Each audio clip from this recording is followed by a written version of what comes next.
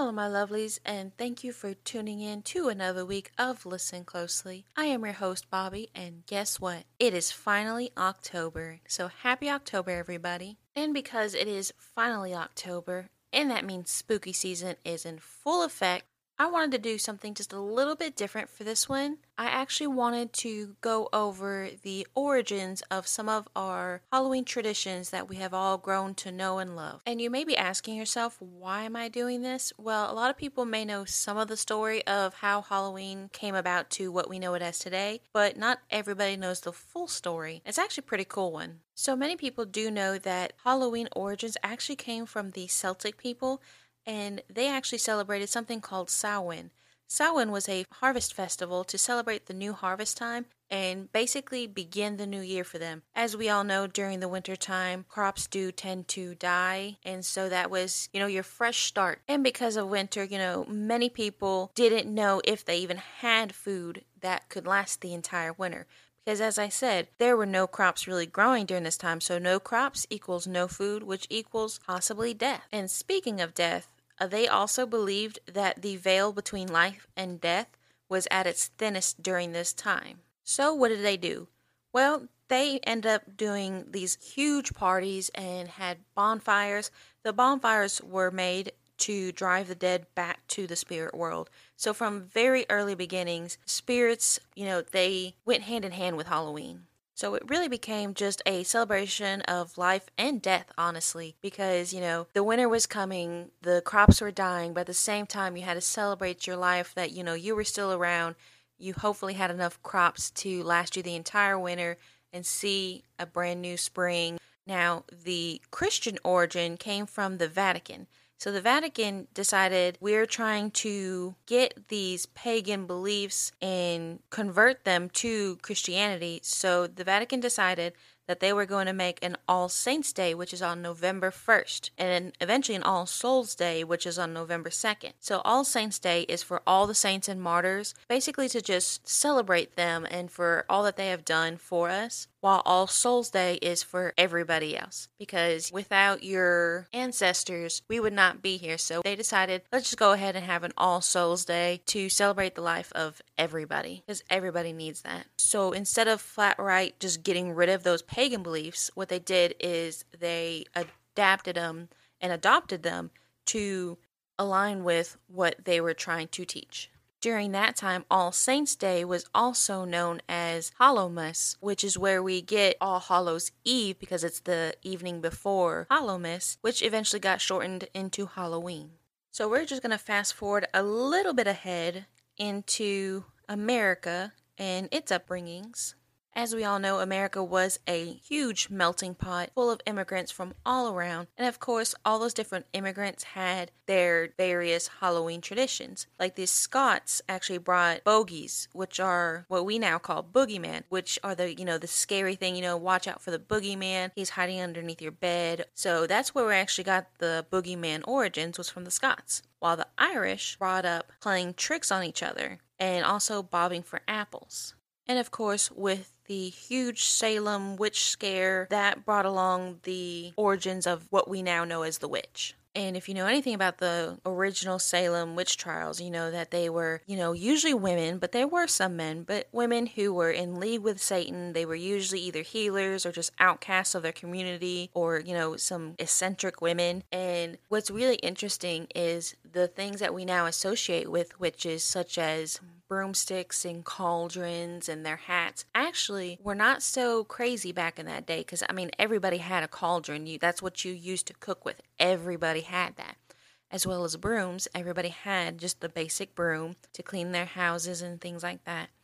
And the witch's hat actually came from, the hats of the women back in that day. So it's really interesting how we've kind of morphed everything into what we now know as witches. So what happened to Halloween? Well, it started to become a sort of troublemaker holiday, and it was quickly because, again, the Irish brought their playing tricks on each other thing. So what happened was it started to become a little bit too crazy. They would do different pranks around their community. And when I say they, I mean it was mainly younger boys that did these pranks. But I mean, I'm sure it wasn't exclusively boys. That's just what history has taught us, is that it was a majority of males that did these, and it was younger men. But as I'm sure there were some females, I honestly would have, if I was back in that time, I probably would have played some tricks as well. So how did the communities basically try to stop these tricksters? Well, in all honesty, they would try to buy them off, which is where we actually get trick-or-treating. The households would make, homemade popcorn balls and little cakes and things like that to basically say, hey, if you spare my house and my property and all my belongings, here you go, I will give you this treat. And so that's actually what started to happen. So these now troublemakers kind of got smart, and they would go trick-or-treating, which they didn't actually use that term just yet, but they would go to house and house and basically say, hey, either give me something or I'm going to have to, play a trick on you. Like there's no way around that. Of course, this definitely slowed down the trickery, but it didn't fully get rid of it, because kids will be kids. We all know this. They like to run around and play and, play tricks on each other. And it got so bad that they were, starting to cause a lot of problems within the communities. So the community had to get together and figure out, okay, we really need to rebrand this. Obviously, this Halloween thing is not going away, so we need to figure out something to do to make it to where our property is not getting damaged. So the different schools and police departments and just, basically the community leaders got together and they started to change what Halloween would be. So instead of playing tricks on one another and, forcing people to give you treats, which by the way, they would wear masks to, disguise themselves in that time. And a lot of beggars also used this to hide their identities, and they were able to, if you didn't give me anything as a beggar, then I would then go and destroy your stuff, and I would feel no regret and just go to the next house. Which trick-or-treating also had a religious aspect to it. So during the whole religious time of it, they would give out soul cakes. And so what people would do is the beggars would go and say, hey, I will offer your loved ones prayers, and I'll give them prayers if you give me food. So that's actually what they did, and that was their, original version, I guess, of trick-or-treating. Again, it was not called trick-or-treating at that time. It was just an offering. Like, I offer you my prayers for your loved ones in exchange for some food. But anyways, back to these communities. So what they decided is, hey, instead of having all these little kids, pranking us and just destroying our community, let's change it from pranks to parties and parades and make it more of a community thing. And what actually started to happen was there is these books that would come out called bogey books. And they would basically be how to change it from the trickery to what we now have it, which is the celebrations. And those books were actually kind of the first ones to really say, hey, let's change Halloween. Let's make it to what we now know it as today. And let's stop the madness, basically. And let's make it fun. Let's make it, family friendly. So that way it saves us, honestly, money and property damage and just a whole lot of stuff. And that's where we started to get the commercialization of it, because, companies were like, hey, let's start making costumes. Because at the time, before they did any of this, that, they realized that they could make money off of Halloween. They were just doing, homemade costumes and homemade masks. But companies finally started to realize, hey, we can actually make this more profitable for us, as well as making it a little bit better on our community. If the kids are busy buying costumes and trick-or-treating for actual sweets like candies, like the oh so amazing Hershey's bar that was really popular, still popular, it would change it. So that's where we start to see the paper masks and costumes. Unfortunately, as they're being the first ones, paper was very flammable. And so they were not able to really have these with the bonfires that they were having at the time, as well as different events. So they had to say, you know what, we need something a little bit better. And that's when people like Sears and other places came in and were like, okay, we need a little bit better costumes. And that's where we started to get the more plastic masks and a little bit better costumes as far as durability. Now, these early costumes were very generic costumes. They were of witches and ghouls and ghosts and, very just generic things. And the thought behind that was if we dress as, those monsters, they can't get us. The spirits will leave us alone because they will not see just regular people. They will see, their kinfolk, honestly. So that was the whole thought process, is monsters can't get us if we are the monsters ourselves. And what's really interesting is everybody knows, and it's kind of funny nowadays, but everybody knows the ghost. Like the very, you weren't at a time, you're a very last minute Halloween costume person. I do that every year. I wait till like literally the last week of before Halloween. I'm like, oh my gosh, I haven't gotten a costume yet. I need to go grab one. Well, DIY tells us just grab a white sheet, cut some holes, and boom, you're now a ghost. I never actually got to thinking about where the origin of, the sheet ghost came from. And then it wasn't until I started researching it, I was like, that makes perfect sense. So the ghost sheet actually comes from back in the day when they would put a body at rest. And it can even go back, honestly, you can look it up in the Bible. Even Egypt, honestly, they would wrap the bodies in shrouds to then bury the body. So it was those shrouds or cloths that we get the ghosts from, because people think if you're coming back from the dead, you're going to be having what you had on last, which would be those shrouds. Which, I don't know, I just thought that was super interesting. I probably could have thought about that and been like, yeah, that makes sense, but I honestly haven't thought about that. And I was like, oh, that's kind of cool, on the things that we're learning on Halloween. And speaking of things we're learning, jack-o'-lanterns. We all know that jack-o'-lanterns are to ward off those spirits from your home and things like that. But I also didn't put two and two together that those jack-o'-lanterns are basically the smaller version of those bonfires, which were to drive the dead back to the spirit world, which is what the Celtics did. And again, the faces on the jack-o'-lanterns were basically the same as us wearing masks. That the face would be so kind of scary almost that it would frighten the spirits and push them back to the spirit world. Because again, it is at this time that the spirit world and the living world, that veil is at its thinnest, which means, spirits can walk among us. And actually, the jack-o'-lantern, origin story is a story all on its own, and I'll actually have to post a link on that one because it is actually really cool. And it actually did not start with pumpkins, it started with turnips. We just changed it to pumpkins because pumpkins were usually in harvest during this time of the season, and that's how it became pumpkins.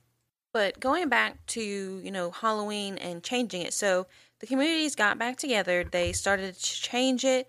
And the kids were like, okay, we're starting to buy this. I mean, hey, I'm getting free candy and I get to dress up and basically be somebody that I'm not. It's giving me that confidence to be somebody that I can be, that I'm not normally. And so it actually did become, it just started to do that transformation from the trickery now more into the treats. And it actually stayed, more kid-friendly for a very long time.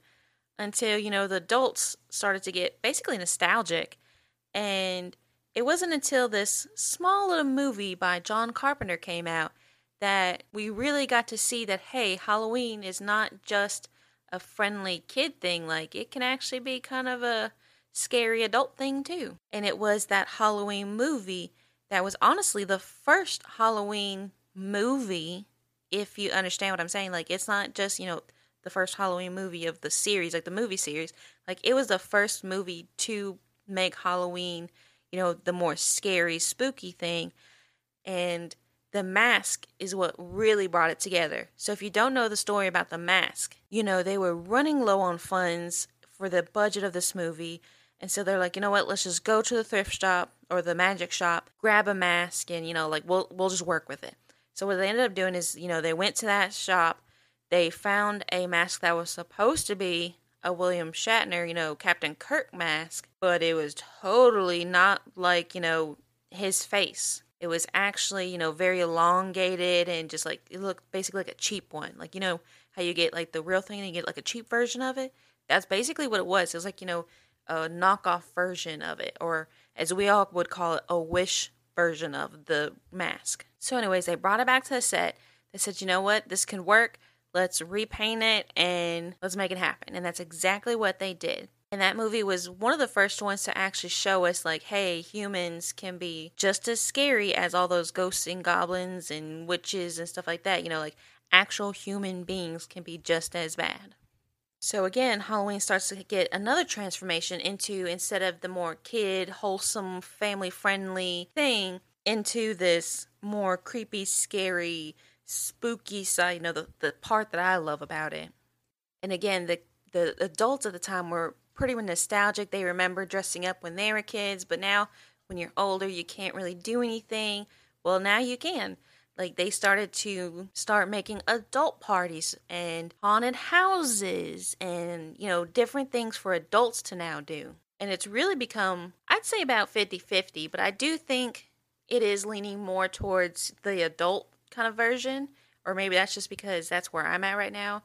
We currently have no kids, so we're just living it up in the adult version of Halloween right now. We're able to do, the haunted houses and the adult Halloween parties and things like that. And it's really cool for adults because, being adults, we all know you go to work, you go home, you provide for your family, there's not real, you have fun. Don't get me wrong. There's plenty of things you can do to have fun. But Halloween is that one time that you get to basically do a self-transformation. You get to be somebody that you would never be any other 364 or 65, if it's a leap year, day of the year. Like that is your one day to be somebody completely different. Women who are not normally confident can now walk out on the streets or in the parties or where have you, and, these more, skimpy, adultery costumes that they would never be caught dead in. Or men who normally have, a button down with a tie and, have to be very professional, can kind of let loose and just have a little fun and, bring out that kid in all of us. Like I said, the haunted houses basically give us just a little frightening. I've talked about the halls of horror many times, and, it just gives us that little jolt of, excitement, and it kind of brings back that, thin veil between life and death. Your heart starts to pump, and, you really feel alive when you get scared. And it really becomes a full circle kind of a thing. And again, if you do have kids, you're able to dress up and go trick-or-treating with your kids and, just have that fun family adventures. You get to reminisce and relive your childhood by going door to door with your children and then just seeing them light up when they get the candy. And that's the one day that they get to basically be who they want and pig out on some candy. I still like to do it. I might go shopping, on the clearance, day after Halloween for some candy. It's just an all-around amazing thing. And I know, Halloween tends to get this bad rap of, just being this horrible satanic holiday. But, the church itself has tried to reshape that. Communities, had to reshape it because it was once a holiday for tricksters and pranks and vandalism. And the communities came together and said, you know what, no, we're done with this. We want it to be something wholesome, family friendly. So it's really like just done a 180 from one scale to the other. It still has that bad stigma because, nobody likes to talk about death. Like, death itself is a very scary thing. And, a lot of people still have that fear growing up that, nobody wants to die. That's just one of the very basic first human things is nobody wants to die. But Halloween, it allows us to not really flirt with death, but, it allows us to accept it and to celebrate the life that we are living. And, if you know anything about the Hispanic culture, Dia de los Muertos, it celebrates the life of your ancestors, which is a very beautiful thing. And I am so happy that we get to do that. Instead of people just think, oh, it's a bad thing. No, we are celebrating the life of our ancestors and remembering who we came from and honoring our loved ones. And it's just a really beautiful holiday. But that just, that stems more from the Vatican and the Catholicism as well as the pagan beginnings. Like it all just kind of merges into this beautiful holiday. But anyways, that's just, I just wanted to real quickly, it's the very first weekend of October and I wanted to share the origins of Halloween. A lot of people know some of it, but they don't know everything. So it's just kind of a cool thing, a little dark history, forgotten history kind of thing to just kind of do a refresher of why we celebrate Halloween. It is not something demonic or satanic or anything like the sorts. Communities have tried throughout history to rebrand it. The religion has, tried to rebrand it and make it into something else, something that everybody can enjoy. And speaking of enjoying October and Halloween, I have got to talk about Halls of Horror, the best haunt in Southeast Texas. Like I said, my husband has been helping Jason make it the absolute very best. Jason has put in a ton of work to make it, a complete 100% redesign, and they've incorporated an escape room this year inside the halls. And you can kind of buy tickets. So you can buy tickets for just the Halls of Horror itself, which is basically the $15. You just go through the attraction and that's it. Or you can get the special treatment tickets, which gives you access to the escape room, which, they have put in a lot of work into this. I myself have not seen the finished product, but I know it is going to be absolutely amazing.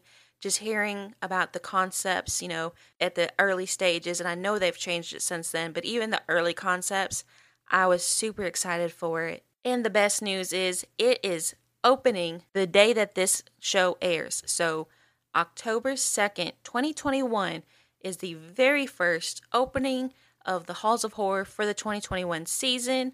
It is going to be amazing. The times are, I believe, 7 to 11:30 or something like that. I'm not entirely too sure.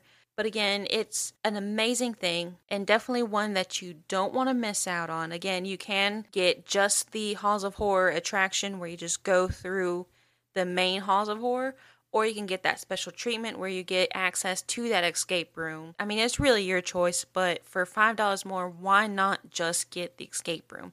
But to get the escape room, you do have to sign up online for your time slot. You can go to thehallsofhorror.com or look them up on Facebook. It's The Halls of Horror. It is located in Silsbee, Texas, in downtown, next to my husband's studio. Not immediately next to, but close enough. We're practically neighbors. And if you are listening to this podcast before, opening time, which is 7 o'clock, I may or may not just go live and give out some free tickets. So this is your warning of, hey, you need to listen to this before you go to the Halls of Horror, because something in this episode might just be the answer to the question I'm going to ask for those free tickets. But I will be hanging out there, greeting some people, shaking hands, warning you about what you're about to witness, just kind of hanging out.